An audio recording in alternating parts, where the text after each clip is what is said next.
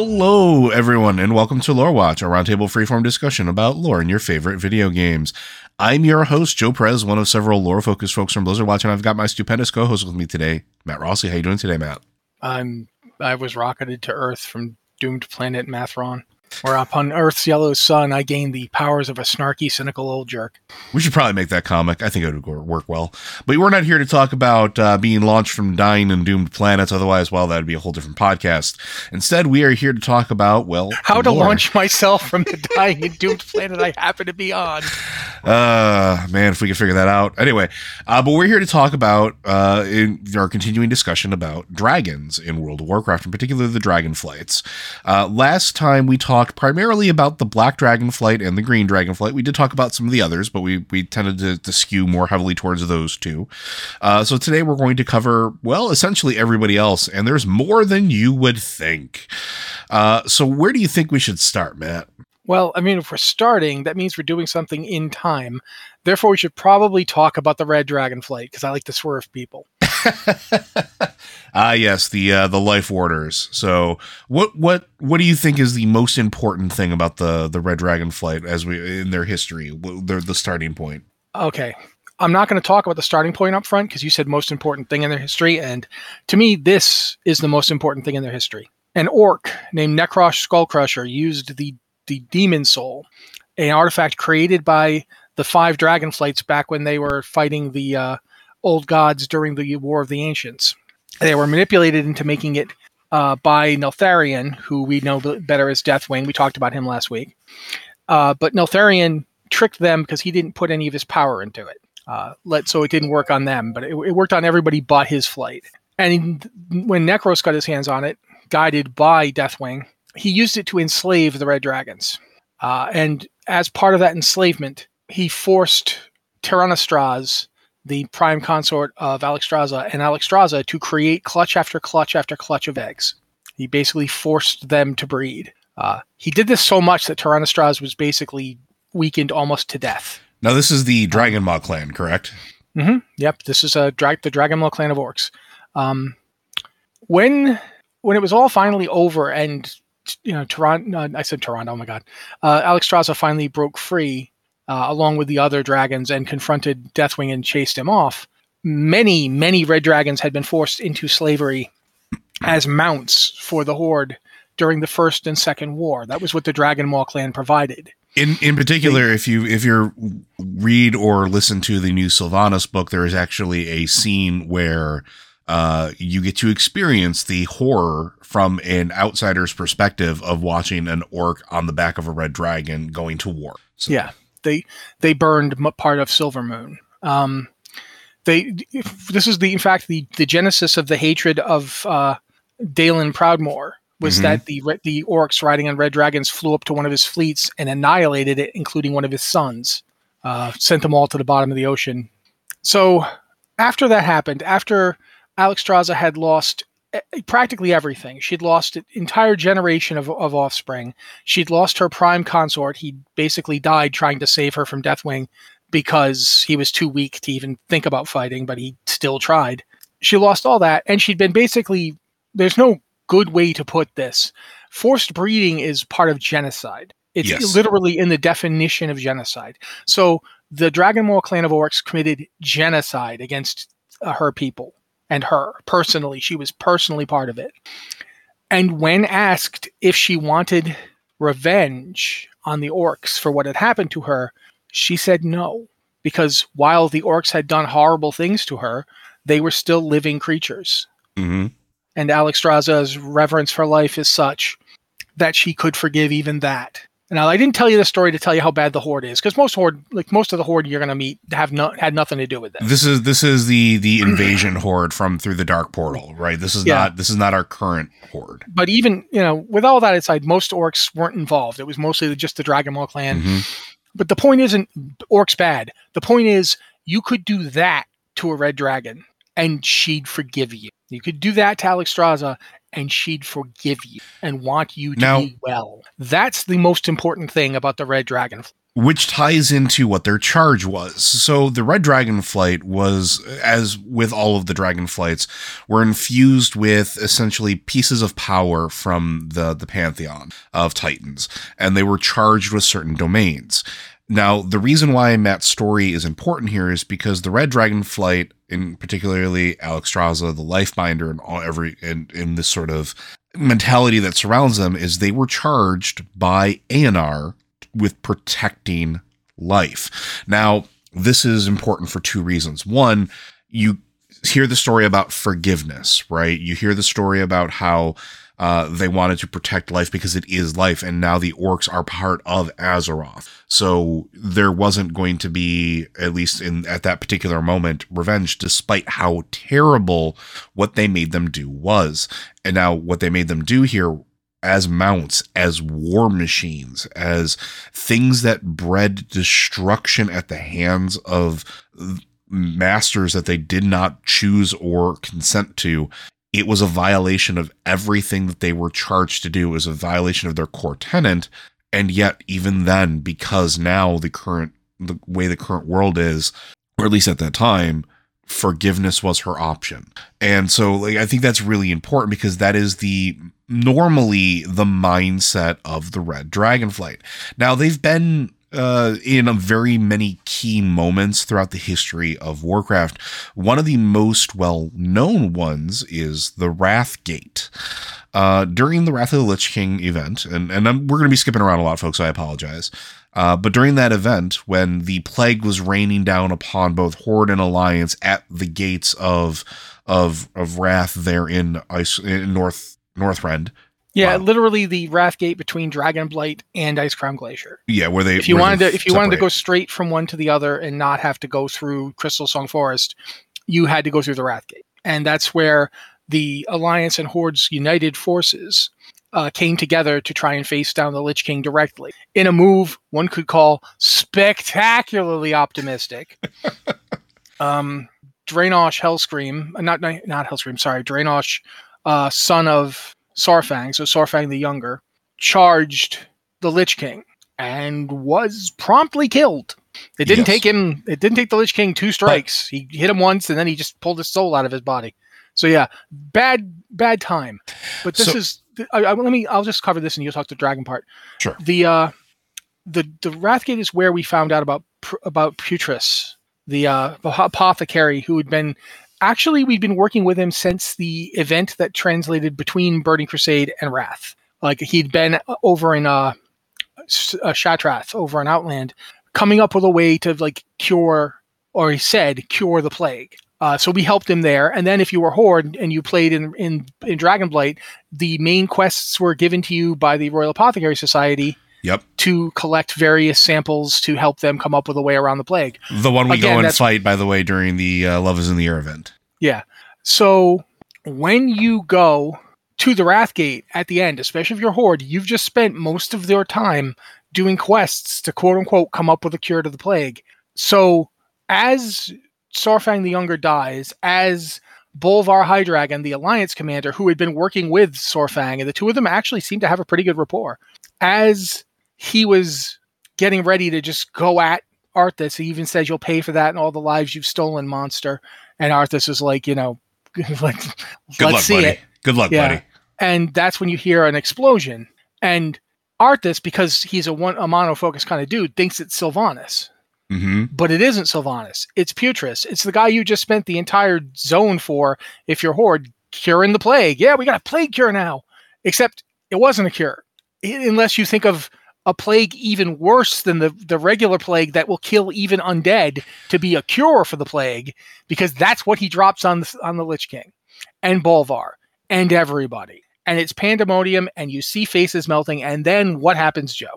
So this is why this is kind of like that buildup is important. This plague is this gas is running rampant, and it is killing everything. And so at this point, we can assume that annihilation was the goal of the Apothecary Society, because that is technically a cure for undeath. It's making things dead again. But Alexstrasza comes through. The Red Dragonflight breathes this life-giving fire, which seems like an odd mix, but it is. I always love pointing this out. Like, people are like, well, how can fire be a life thing? It is a traditional old school, old world thing where you would use the ashes to seed soil, essentially, to let nutrients go into it so that new life could spring. But in this moment, it was trying to burn away the plague, and that was what was happening. However, there was a weird interaction. You're at one of the seats of the Lich King's power. He's literally right there. You have this plague that's murdering everything and transforming those from living to undeath in this in-between state that are not completely dead yet. And then you have this life-giving fire that is being breathed on to clear this out. And in this moment, Bolvar is reforged. We don't necessarily know this, and we don't find out until later, but he is now a new type of, he's not really undead, but he's not alive either.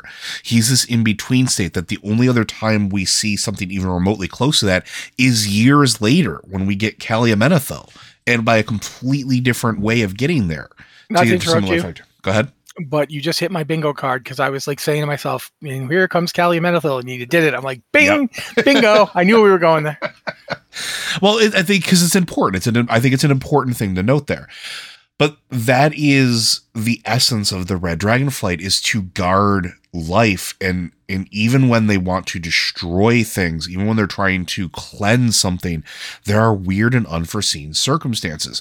Going to things like the Ruby Sanctum or the Red Redoubt, which was like this mountaintop retreat. These are areas lush with life. And you would expect this from the Green Dragonflight, since they're always so tied heavily with druids, but the Red Dragonflight, which are the most likely to be tied to mortals, most likely to interact with mortals in general, bring life wherever they go. Flowers spring in their stead. They are like stewards of rebirth and life and vitality.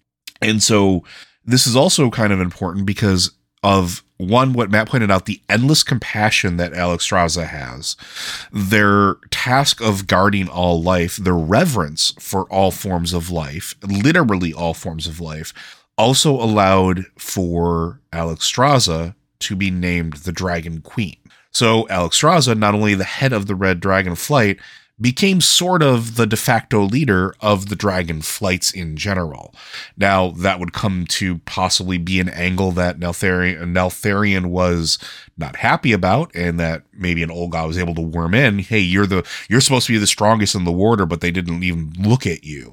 But yet, here we go. The Alexstrasza gets that sort of, I don't want to say the title, but yeah.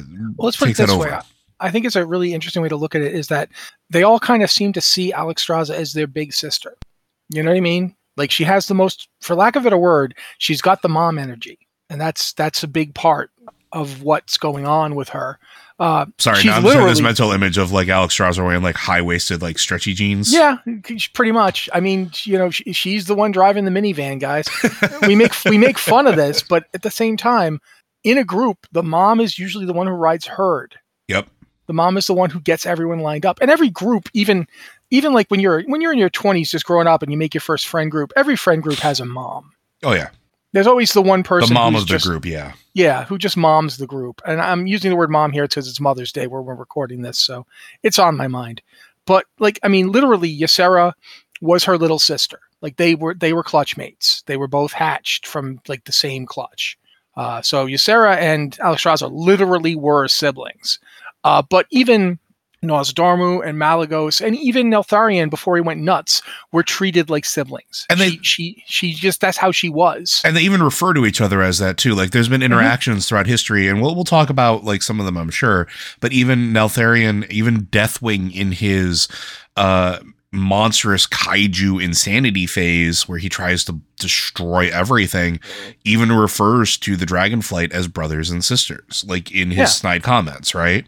Mm-hmm. Yeah, because that's basically what they became. But it's just inherent to Alexstrasza that's how she treats everything. Like, everything is like a child to her. Everything is important. Everything has, it's alive. Therefore, it should be nurtured. It should be, that's just how she is. And I think that's when she was called the Dragon Queen, in no way was it in her mind any kind of attempt to assert dominance. She wasn't trying to rule the Dragonflights. She was trying to steward the Dragonflights. Yes. Because, and here's the most important element, every other Dragonflight was consisted of living dragons. Yes. They were alive, and therefore they should be nurtured. So that's just how she approaches interactions with people. Even when you... I do think we need to mention a Legion moment here, which is almost as bad. If you're playing a Death Knight in Legion, Bolvar's kind of bitter about the whole being turned into a monster trap between life and death thing. And so when he gets the chance, he sends you to the Ruby, the regrown Ruby Sanctum, the one that had been destroyed before. Yeah. He sends you there to find information on a long dead red dragon that was seen last trying to go north to this place of power, and it was never seen again. So you go, and you have options here. You can just sneak your way in, do his minimal killing, and grab what you need, or you can go on a wanton slaughterfest, as is the wont of most Death Knights, whose approach to things is subtlety. I have an even bigger sword and a lot more zombies if you need some subtlety. But regardless, you can go in and get the information. If you go in on a murder spree, the Red Dragons are like, we will remember this. And they do. And if you don't go in on a murder spree, the Red Dragons are like, well, I thank you for not going on a murder spree, but the part where you desecrate one of our fallen heroes, that we have a problem with. Well, there's an extra context here, too, that I just want to make sure I put in there. At this point, the reason that the dragons are so aggressive, and you can't even approach them and say, hey, look, we would like to, give rebirth to this, which is anathema to the Lifebinder in general. Let's just be perfectly honest about that. But the whelps that reside within that sanctum are the very last whelps that there would ever be before this next expansion. And we don't know what's going to happen with that. So this is their last clutch. This is the last of their line, because don't forget, at this point, the dragons cannot reproduce. That's it. What eggs exist that's what exists. That's why this is such a big deal. And if you go on a murderous rampage and you kill a whole bunch of whelps, and that's pretty dang bad. So yeah, so that's like there's an element to that. The Red Dragons can be pushed too far. Mm-hmm. Absolutely, they can. There's also that moment in Battle for Azeroth as well after that, right? Where Alexstrasza gives one of, I think it's Zalastraza? Because there's a bones of one of their long dead brethren in Drustvar. And they're actually there's this whole quest chain where they want to make sure that there is no way in heck that anybody raises that like the Death Knights did in Legion. So yeah, and in fact, if you do this quest as a Death Knight, you show up and the dragon who's been sent is like, yeah, I'll attack you. You're like, whoa. I'm not here to do that. Let's talk. And she's like, if you do, and then the guy who's actually doing it shows up and you fight. But yeah, she is very much not happy to see you if you play as a Death Knight, now, which I think is a nice touch, quite frankly. And it continues to, even through Shadowlands. Like, we've had moments with it, which I think is nice to show that it is it is a progressive story.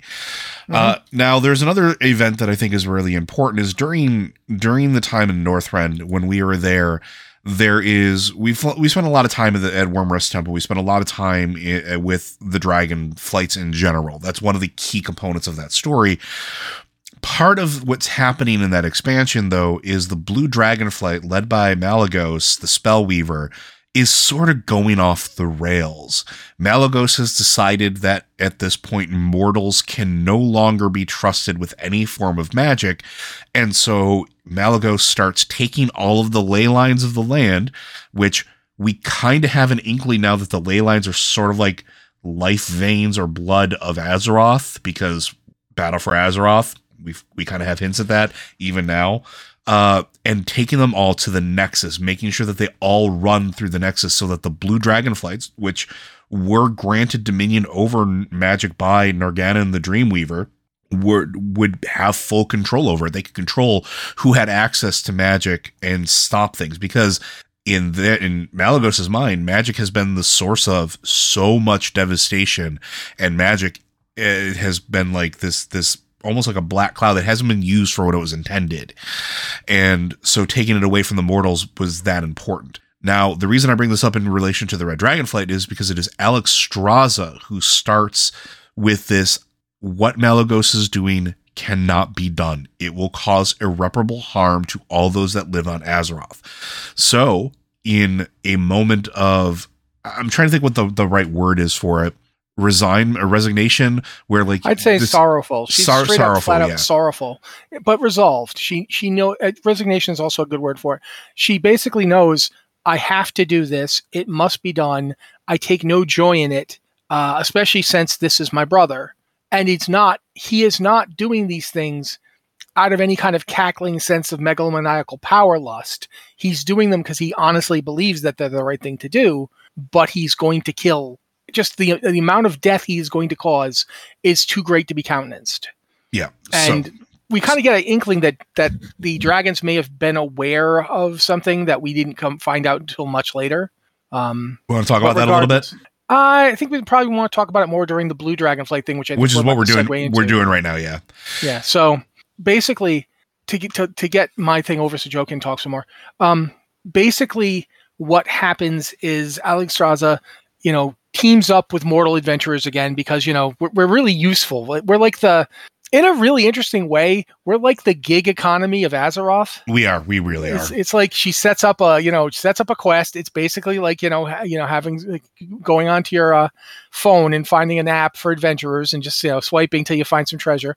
Maybe there's a pet in there somewhere. The adventurers love pets, but she basically points us to, first we have to kill Sapphiron. Because Sapphiron was a very old, very powerful blue dragon before he turned into an undead monstrosity, and Sapphiron had a key that would allow him into the Nexus. So you have to kill Sapphiron and get that key. Then you go and you actually bodily invade the Nexus. You've already done this once. You've already gone into the Nexus once to basically put down a red dragon that killed Malygos' current consort. And so Malygos, in a rage, basically said, all right, you'll be my consort then, and grabbed her.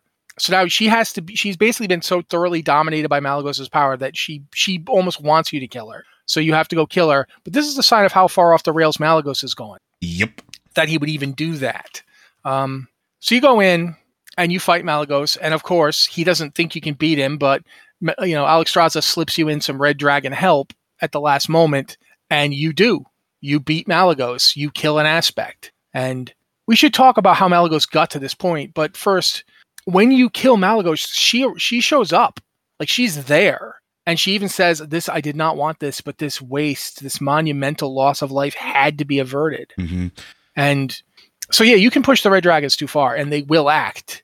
And they will kill in defense of life, but only in defense of life. Yes, and that's kind of sort of the important thing that I really wanted to point out there. Like, even their own kind, even their own brothers and sisters will be held in check because their ultimate goal is to maintain life, to maintain as much life as possible. This is why the Scourge was such a problem for the Red Dragonflight. This is why there's such lamentation in what happened to Azeroth and what's been going on.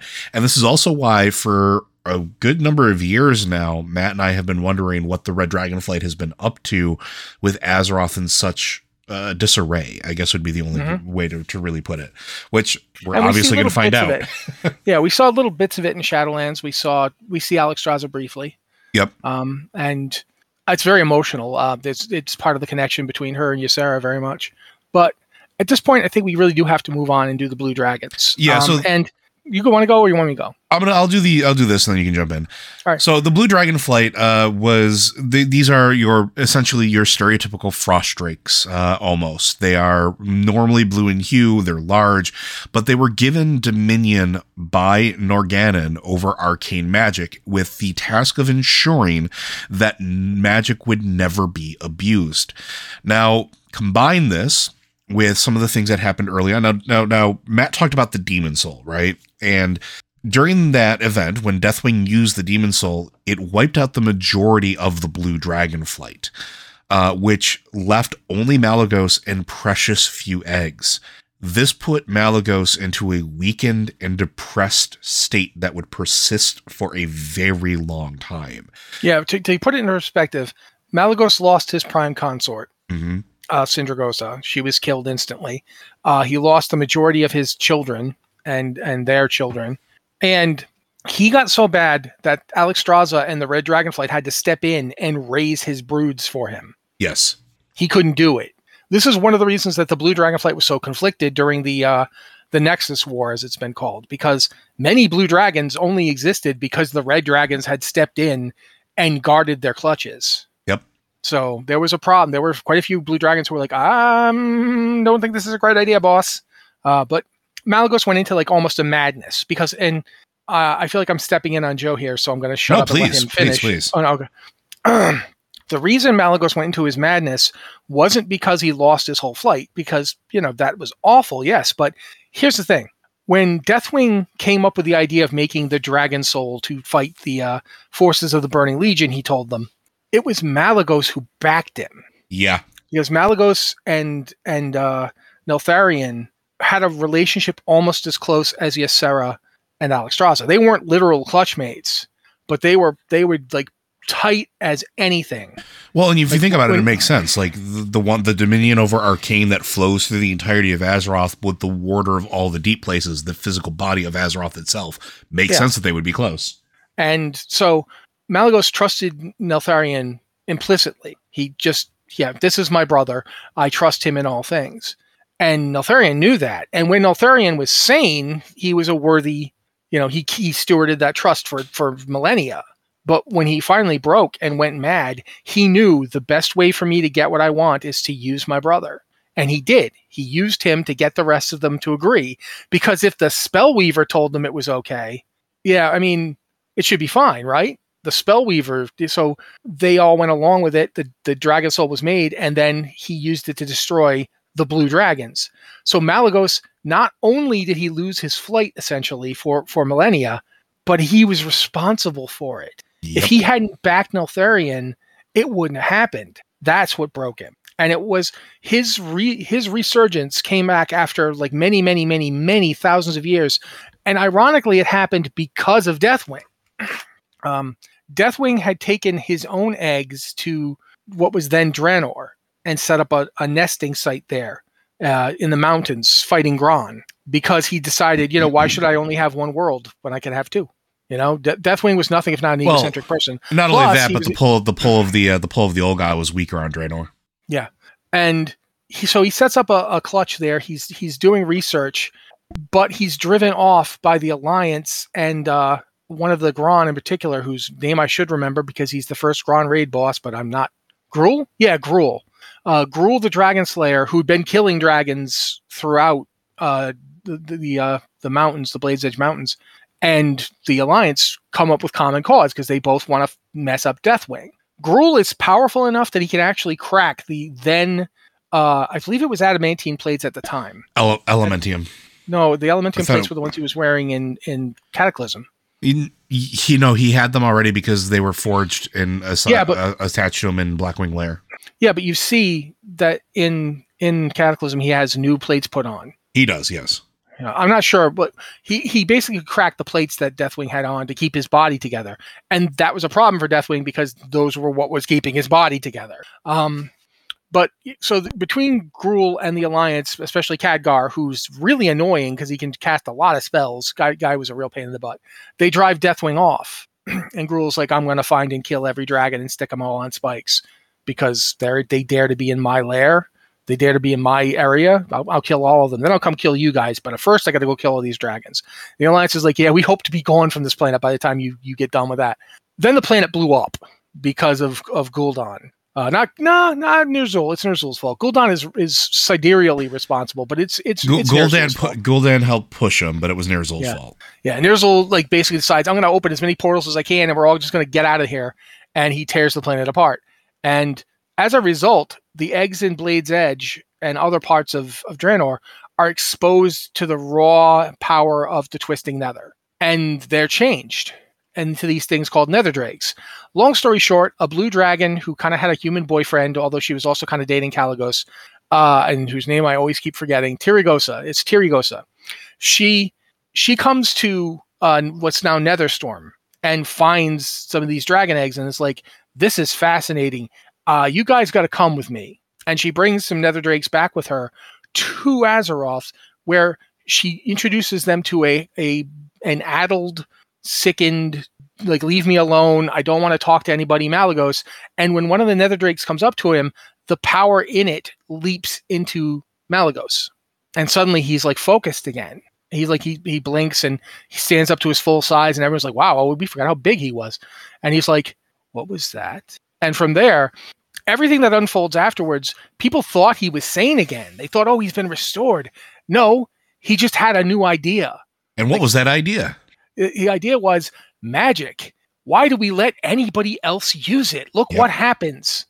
All of that came from the interaction with the nether drakes. And it's not the nether drakes' fault. They didn't do anything. They just were messed up. And as a result of them having all this weird, twisted, fel-based nether magic in them, they gave him the idea. Like, if you let magic run loose, what happens? Planets get destroyed. Dragons get twisted into this stuff. I can't allow this to continue any longer. Look at what my brother has done now. And keep in mind, that's the case. This was the direct result of Deathwing. Mm-hmm.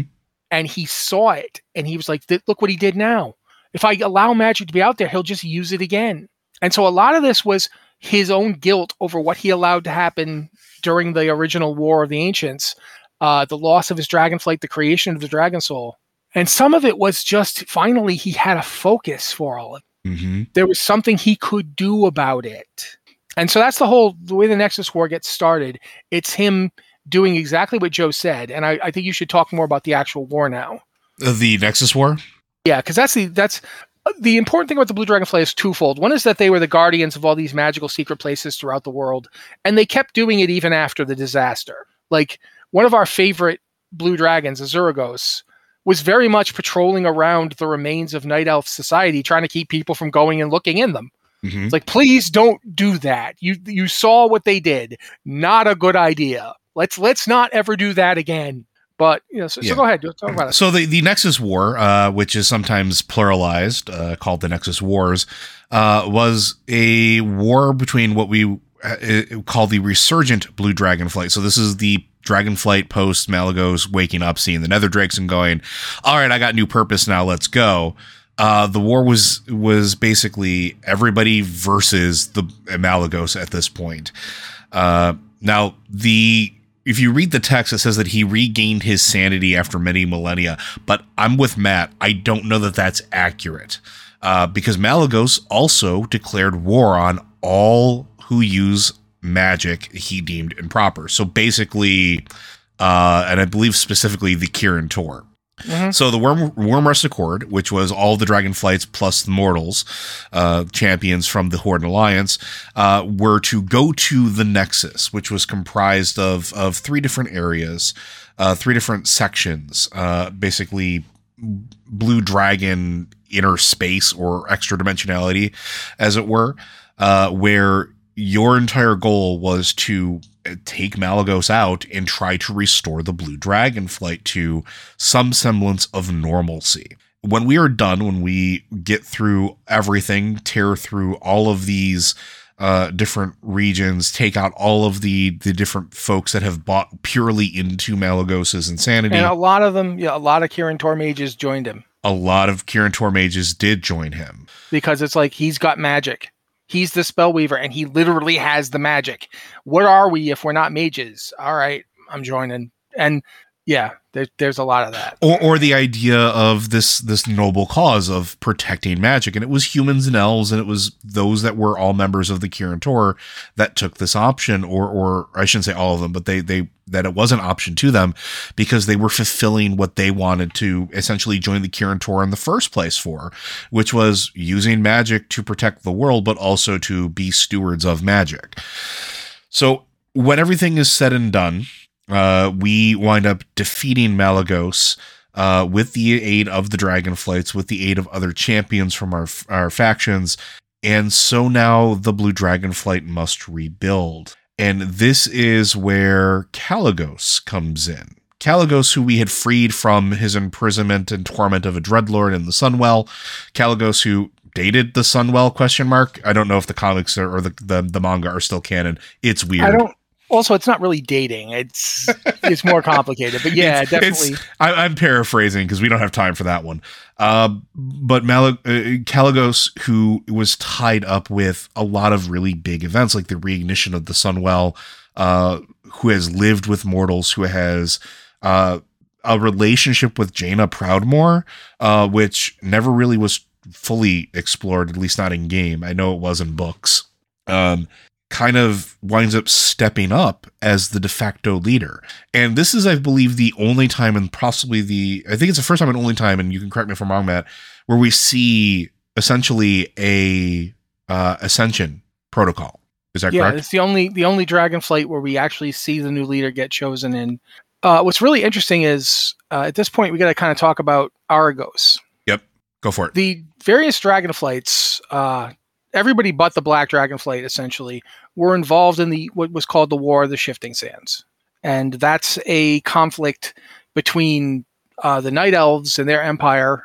So, well, at this point, their empire was very much reduced. But it was the Night Elf lands versus the Silithid. And later on, we would find out it was the Akir and so forth, coming forth after the Sundering. And when this fight went down, the Night Elves tried to fight the Akir and Silithid, but ultimately were pushed out of Silithus, and they were forced to retreat. When they did, they were pursued, but the Silithid did not want to go through Ungoro Crater because there were Titan devices there that would block their path, that would make it harder for them to proceed, which gave the Night Elves time to retreat to the Caverns of Time. Mm-hmm. At this point, Nozdormu was not interested in being involved in this fight. He was like, I don't particularly care about this. So one of my children go forth and explain this to these elves, that this is not our problem. But then the Silithid attacked the Caverns of Time. And I was like, what?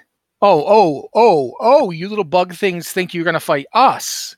And so he reached out to the others, and each of the Dragonflights sent someone. We see the son of Zergos, although he is what I'm going to talk about. The son of Alexstrasza shows up, the one that dies later in Bastion of Twilight. He shows up. He's there. There's a little bronze drake who goes and helps. And there's Arygos.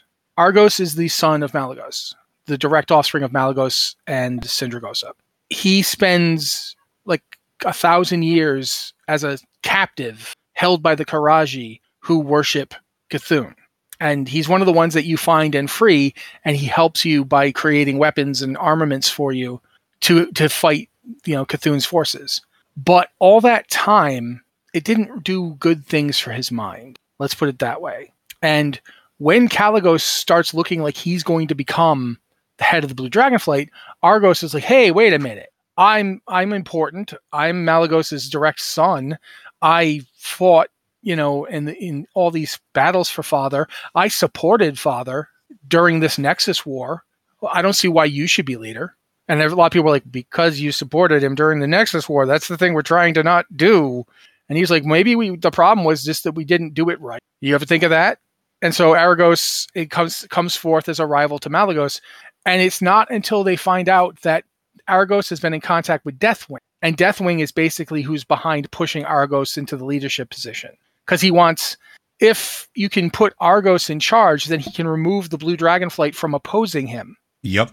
And we don't know if there's like an avuncular relationship there. Like if Arygos saw Deathwing as Uncle Neltharion, it's possible. I don't know. We never really talk about it. But regardless, Arygos comes forth as a rival. But in the end, Kalecgos is chosen. And how he's chosen, you could talk about that one. No, please continue. Okay. I've never played a mage, so I didn't get to actually witness the full thing. But basically, the Nexus itself opens like a channel to somewhere, and I really heavily suspect it's the tower in the Dragon Isles, in the Dragon Isles that we see, or something, some mechanism there, yeah, and through that, basically channels the will of the Titans, and just the cosmos itself during this celestial alignment picks Kalecgos. Because he's not the one who's secretly working for Deathwing. Essentially, I feel like that's what happened, is the devices are like, boop, boop, this one's working for the old gods. Don't pick him. Pick the other one. Okay, that one's better, yeah. So yeah, Arygos, I think he dies. I don't remember, I don't think he dies immediately, but I'm pretty sure he dies at some point. I'm relatively confident, yeah. Yeah.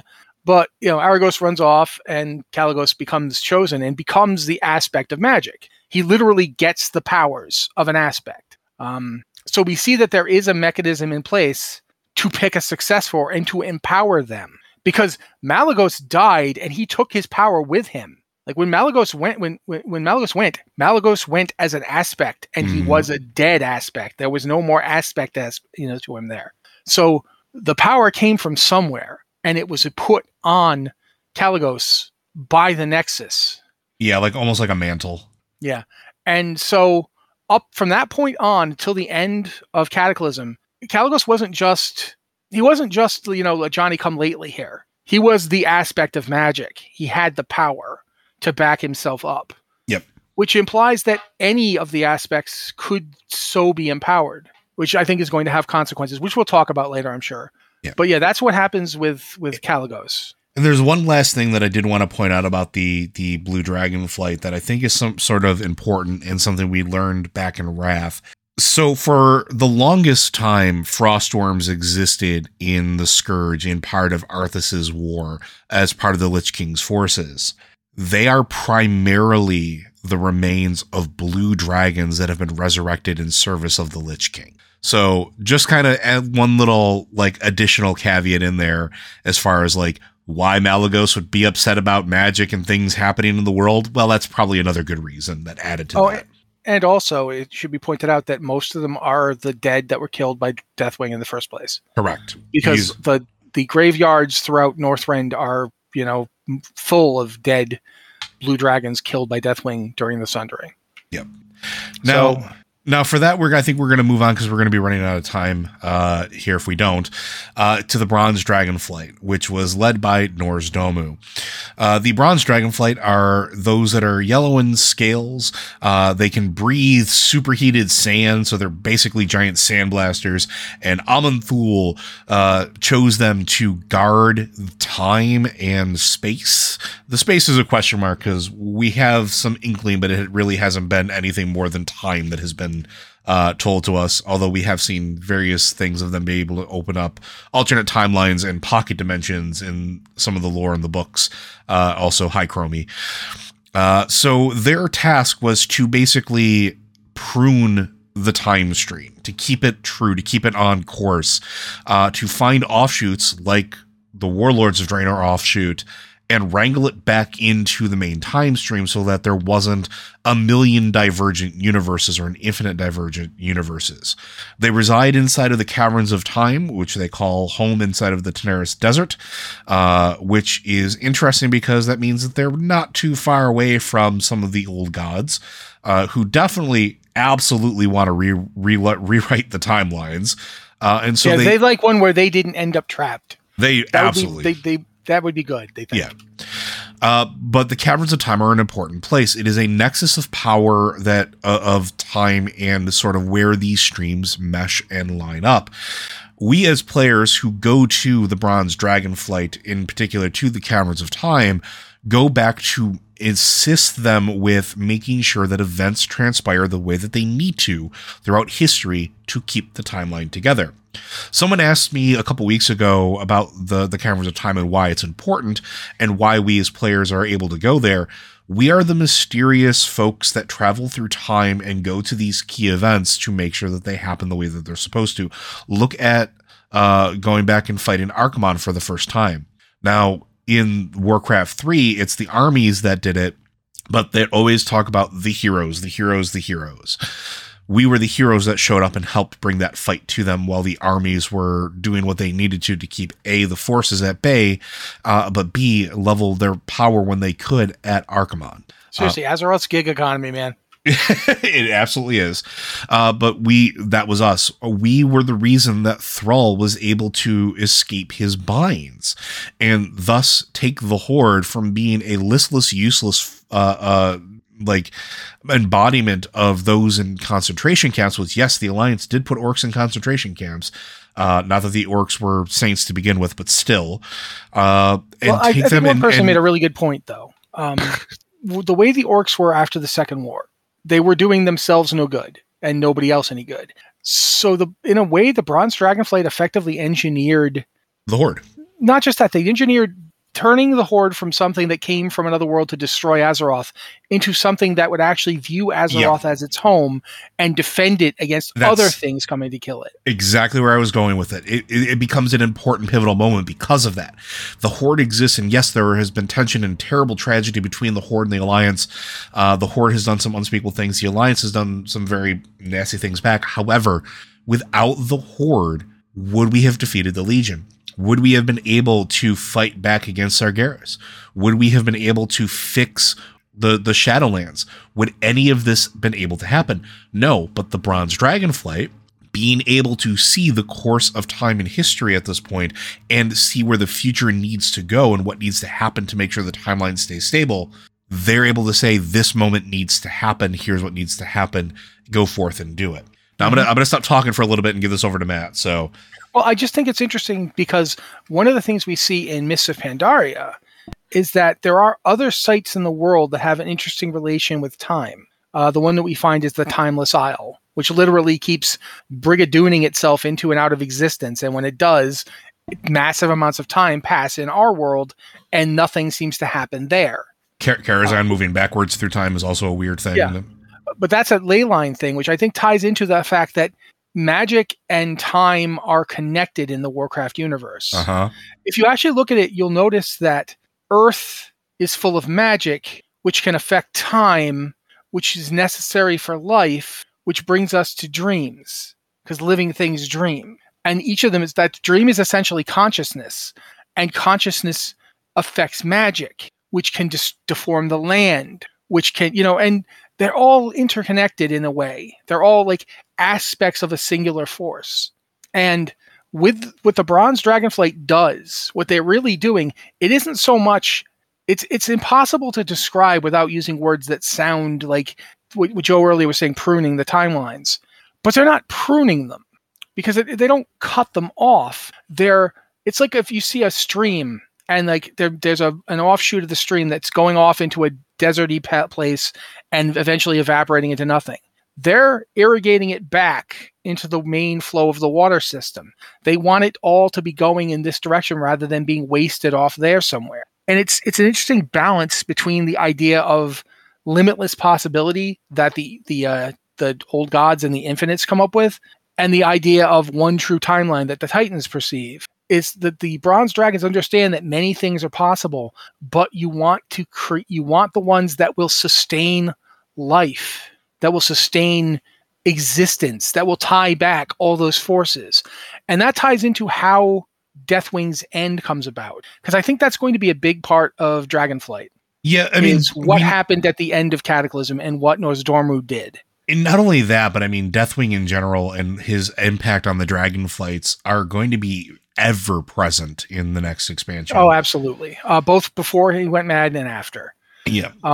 But at the end of Cataclysm, after you fight Deathwing twice, like you fight Deathwing up in the sky and you manage to get Thrall a shot to hit him with the Dragon Soul and knock him into the Maelstrom, and you think, yay, we did it. And then he comes up and he's even worse. It's like, oh my God, now he's got like 60 million tentacles. This ain't great. And you have to fight him again. And if you're me, you spend an awful lot of time running around, jumping from platform to platform and annoying him. Don't hit everybody else. Hit me with your big, big tentacles. Oh, God. The whole purpose of that is you get him to a point where the Dragonflights can come together and use the Dragon Soul and finally take him out. But when this happens, Nozdormu even says, I'm tying all timelines to this point. Mm-hmm. It's a fixed point at that point. I'm using all my power.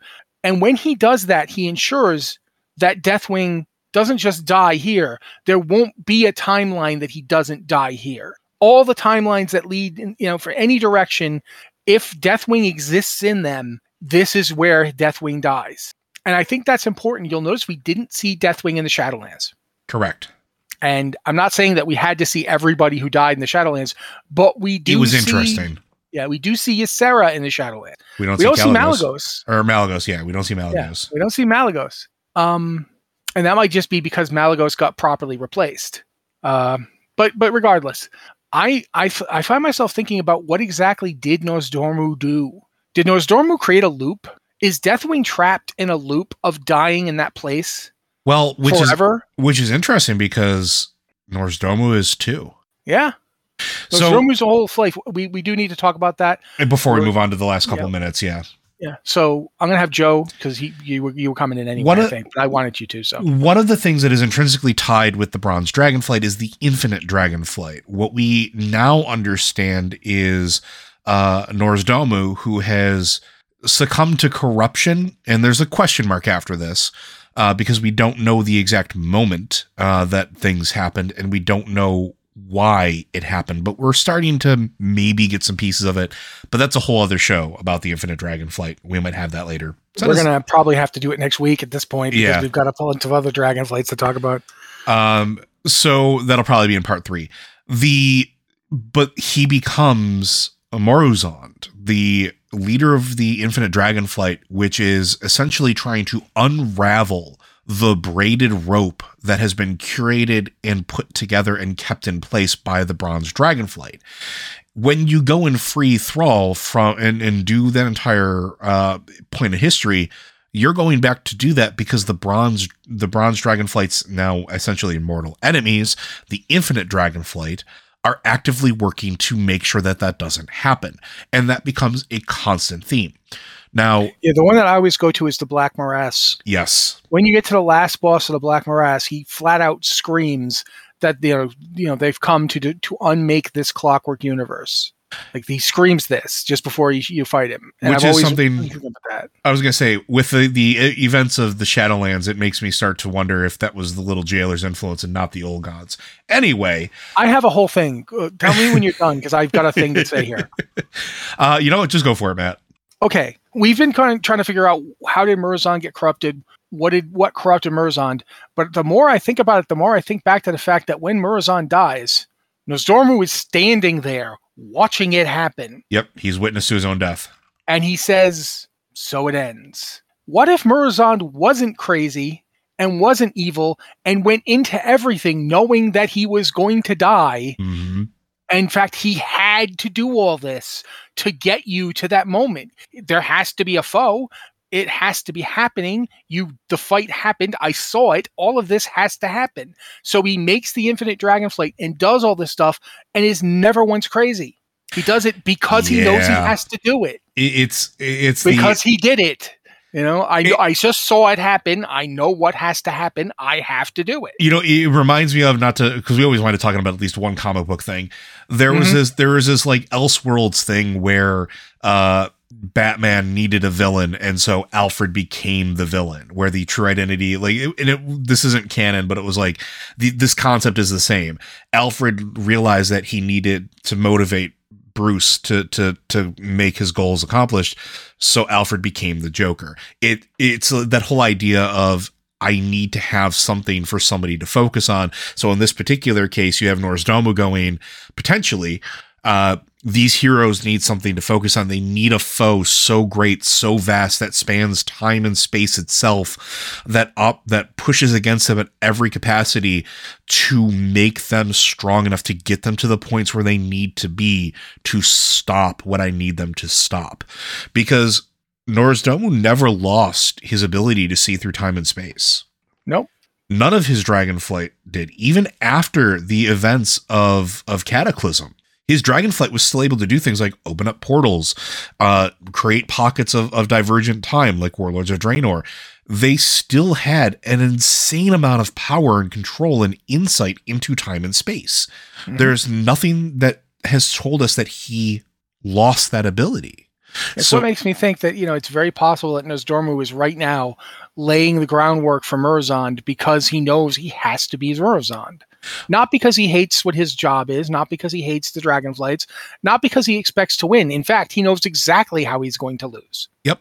And you'd think Murozond, knowing exactly how he's going to lose, would do something to change it, except it's the whole point. And think about the timeline of how things unfold, too. That was early in WoW when we meet Murozond. That was pretty early, within the first few expansions.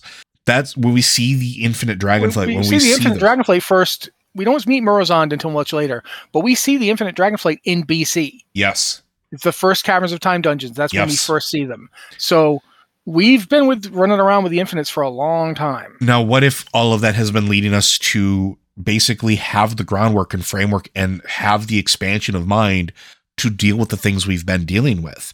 And I mean, it would also explain why the infinite Dragonflight showed up to help, Garrosh Hellscream get away from, his captivity. Because it was necessary for Draenor in order to get more forces.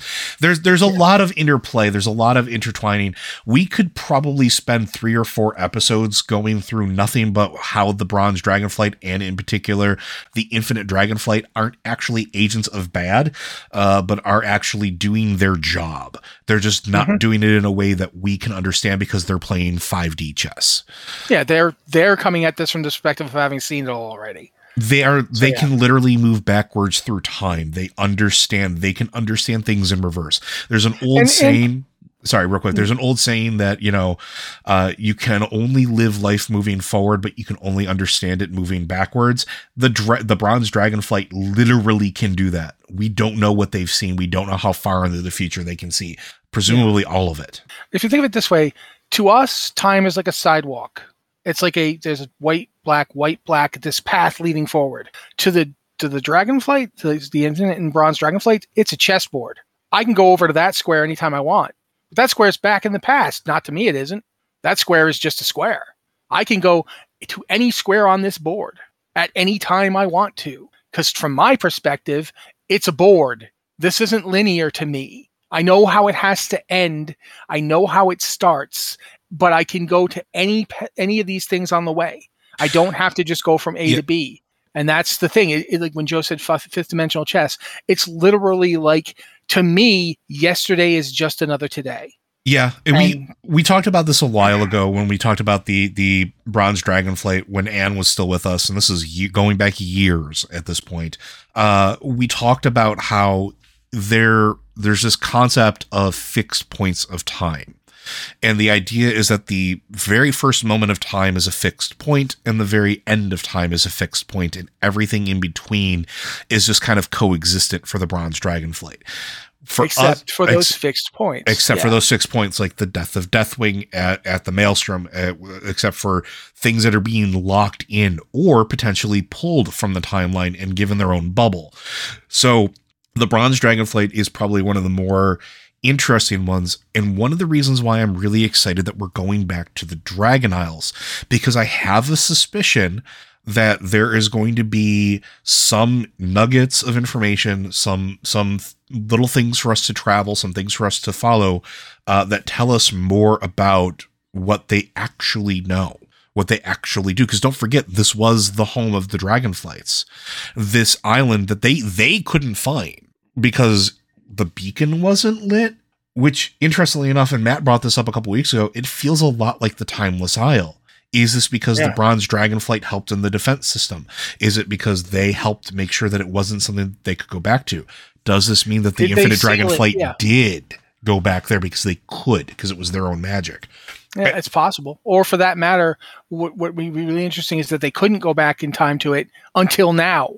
And now they can travel back in time to it. It's is this the point where the Infinite Dragonflight is born? And the other interesting thing too is the Infinite Dragonflight. This is going to sound a little bit odd too, because we generally see them as bosses, but we interact with them a lot. Even in this current expansion, even in the Shadowlands, when you go to Tazavesh, one of the bosses is an infinite dragon that has taken over a pirate crew outside of Borealis. Why? What is important in that moment? Why does that have to happen? Or not happen? Is that the one ship that would have tipped the siege of Borealis to go the wrong way, but we got there because there was a dragon that we needed to fight? Yeah, especially if you think of the Infinite Dragonflight as Nostormu's way to get us to do what he wants, including ultimately killing him, is he might deliberately be using them to get us to stop things by having an infinite dragon there for us to fight. I bring this up a lot. We are very reactionary. We as heroes tend to go where we see the perceived threat. If there's no perceived threat, we kind of have a blind eye to it. We don't pay attention to something that is not a clear and present danger. So how do you fix that? You give a clear and present danger. You give a target that heroes can't ignore. When you have a bunch of gig economy people with hammers, put some nails in the area. Yeah, more or less. But I think that's going to do it for this particular episode where we covered the red, the blue, and the bronze. We are going to wind up having a third episode, folks, where we talk about all of the other dragon flights. Little reminder here, if you do have questions for us, particularly that you want us to cover about any of the dragon flights, send them in to us. Send them into podcast@blizzardwatch.com. Send them into our Discord channels for our patron Q and podcast questions, or our Q and podcast questions for non-patrons. Send them and let us know. We'll try to target or answer those while we're talking about the other dragon flights. Yes, there are a lot of them. Yes, we're going to be hopefully only doing 3. We'll see how it goes. But we still have so much more to talk about. And if you have anything that you want to know, just let us know. Yep. Now, Blizzard Watch is made possible due to the generous contributions at patreon.com/BlizzardWatch. Your continued support means this podcast site and community is able to thrive and grow. Blizzard Watch supporters enjoy exclusive benefits like early access to the podcast, better chance at having your question answered on our podcast or the queue, and an ads-free site experience. As always, I want to make sure that you are reminded that we at Blizzard Watch still continue to stand with all the employees of Activision Blizzard, as well as the game industry at large, and continuing to unionize, as well as demanding change for a better tomorrow and safer work environments. But with that, folks, thank you very much. We'll see you next week.